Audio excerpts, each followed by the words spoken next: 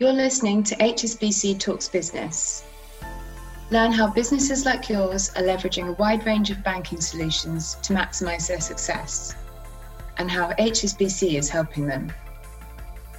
Listeners should note that this episode has been recorded remotely, therefore the sound quality may vary.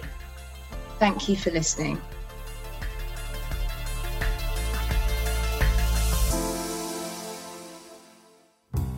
Accelerating payments and improving cash flow with HSBC Corporate Cards. Welcome to Someone Else's Problem, Why We Need to Join Up People Across Functions, the second episode of a 5-part series of podcasts from HSBC and Visa with me, Vincent Evis. We've created this podcast series to help with a challenge that is affecting lots of businesses when it comes to the procure-to-pay process. Namely, that we're either using outdated processes, not working to a coherent plan, or just not releasing the potential value that's there for the taking. This week, our topic pays homage to the Hitchhiker's Guide to the Galaxy. We're talking about someone else's problem, or to put it another way, our tendency as humans to be a little bit insular and to think within our silos. Why is this important? Well, in episode 1 we touched on the business case for payment cards. In this episode we're going to examine what the business case looks like from different perspectives, because we need to ask the question, who is great really for? Sometimes a benefit in one part of the business is creating a problem for another part. If you're only focused on your benefits, you won't be aware how your solution affects other departments. In B2B, or business-to-business terms, it's also important to weigh the benefits as they're shared between the business and the supplier. Let's start off with the parable of the packed payment benefit silo. What happens when you pack 50 invoices as a business into one payment to the supplier? Finance and Treasury tend to be happy. However, on the supplier side, the accounts receivable team face the challenge of unravelling the detail behind each payment. They have to call the accounts payable department in the buyer, who then has to call someone in procurement, or a specialist buyer to work out what the invoice breakdown is. It becomes administratively expensive for both buyer and supplier, increasing time and cost in both the buyer's requisition to pay process and the supplier's order to cash process. For the latter, this could lead ultimately to price increases.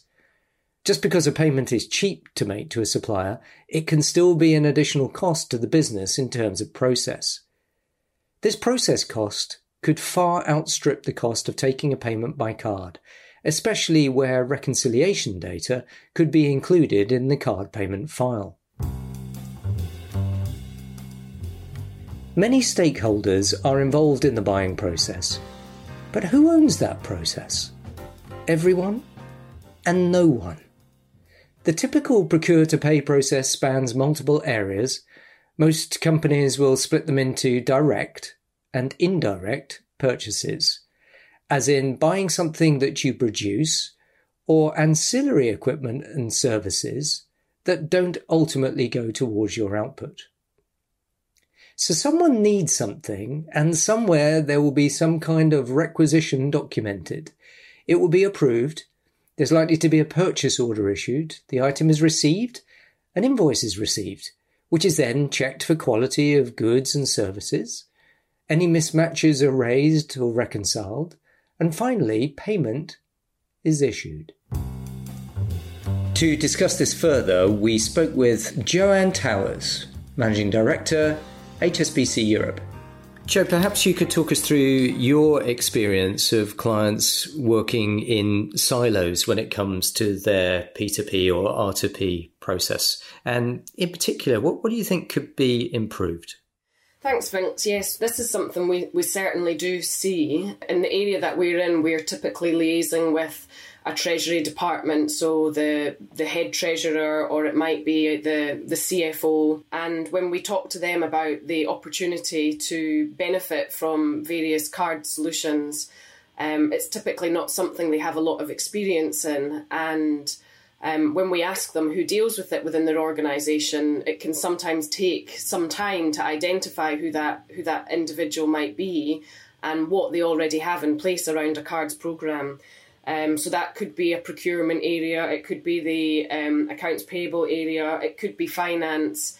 And then there are lots of individual departments who, may be utilising, their own cards for various expenses. So I think trying to, first of all, map the landscape on who are the areas that might be involved in a particular programme and what's in place today, understanding shared objectives, what an opportunity might be collectively across the organisation, particularly around whether it be cost saves or better data, bringing those all together and the various parties can have benefit. We've also seen this internally, trying to work closely with our procurement area and, managing our own cards programme internally. So it's something that you do need to get your arms around and make sure you've got the right contacts. And you can definitely see the benefits when you bring everybody together. That was Joanne Towers, Managing Director, Head of Payments and Cards at HSBC Europe. Who is involved in this process? The person who makes the request, a line manager, a specialised buyer, a goods receiver, right up to treasury and finance. These are the people involved in the process. But there are even more people impacted by the purchase.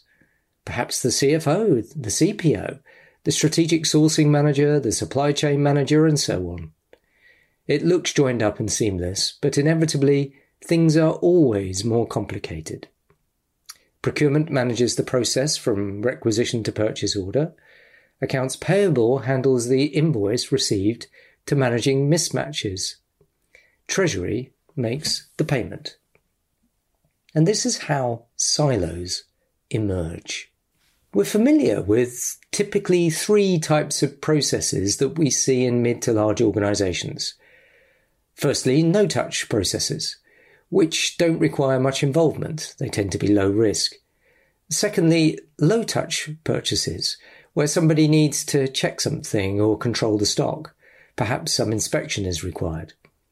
And then finally, high-touch processes, which are usually infrequent but very important, like, for example, the so-called Jesus pin on a helicopter rotor, an item which doesn't cost very much, but which you would probably not endorse cheapest cost second-hand internet buying.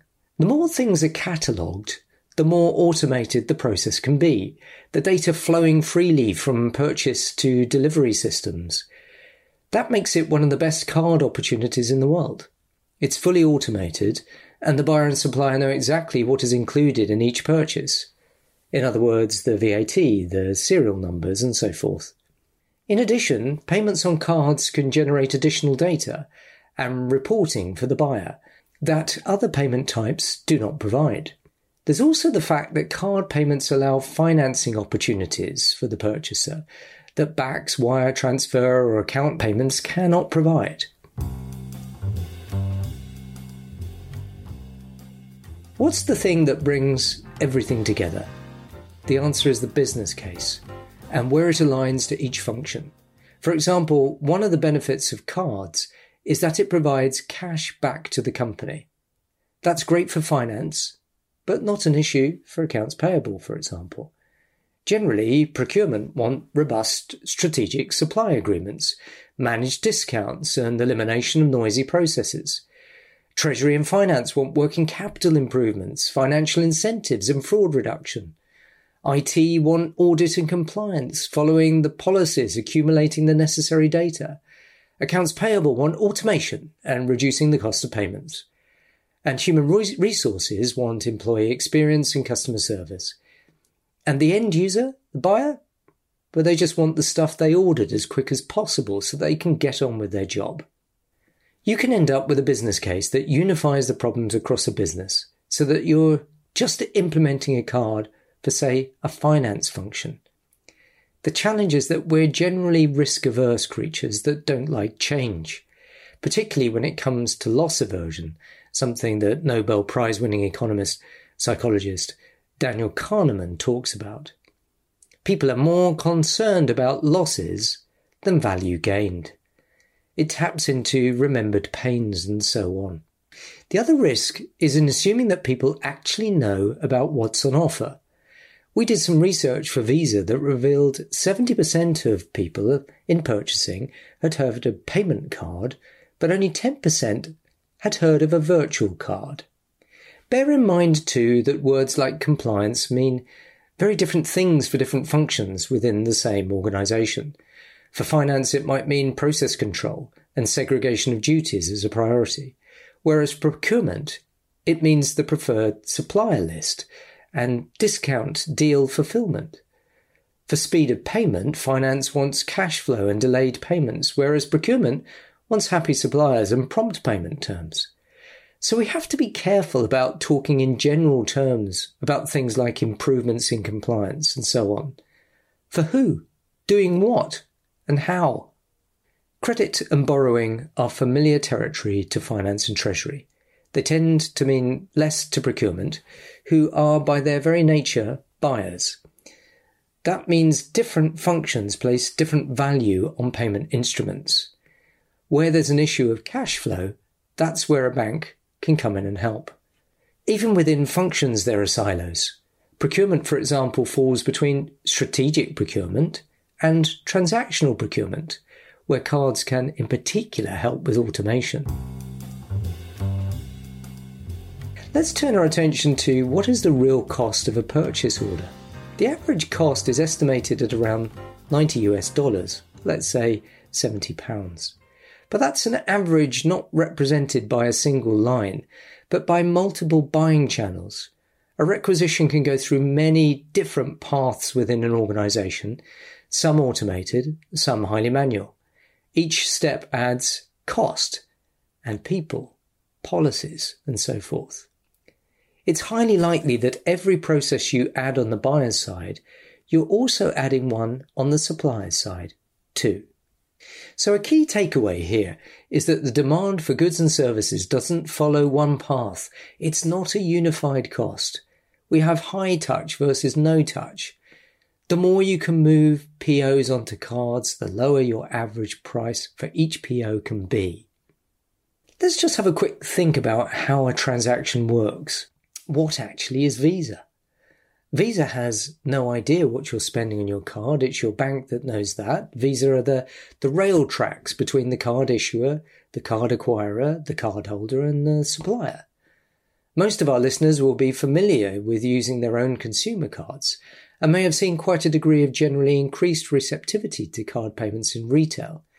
That's largely because the cost of card acceptance has fallen dramatically to suppliers in recent years, driving adoption in the marketplace. That means that it has become much easier and cheaper for suppliers and businesses to accept cards in general as a result of positive regulation, which has brought down the cost of accepting cards. Even if commercial cards are still more expensive than consumer credit and debit cards, there is likely to be continued pressure for all card types to reduce in cost for the supplier. This is important for when we look at the business case in the next episode. Rebate for the buyer comes from taking the money from the supplier. As such, that is a potentially fragile benefit to rely on, whereas the process automation benefits for both buyer and supplier are more anti-fragile and future-proof. Let's quickly think about the current state and the future state. As well as thinking about the balance of benefit across individual silos, organisations have to evaluate the shift from a current to a future state that a switch to card payments will involve.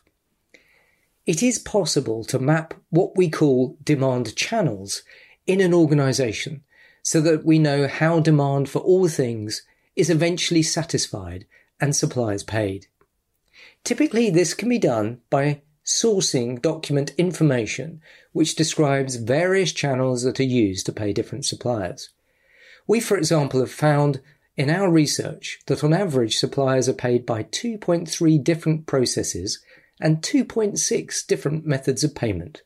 So let's think about the themes we've had in episode 1 and 2 and look at a few tips to ensure you don't end up creating problems for others when you think you are being brilliant.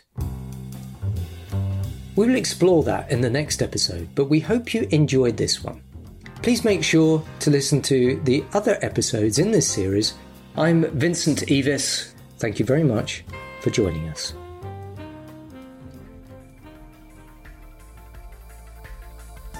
Thank you for joining us for HSBC Talks Business.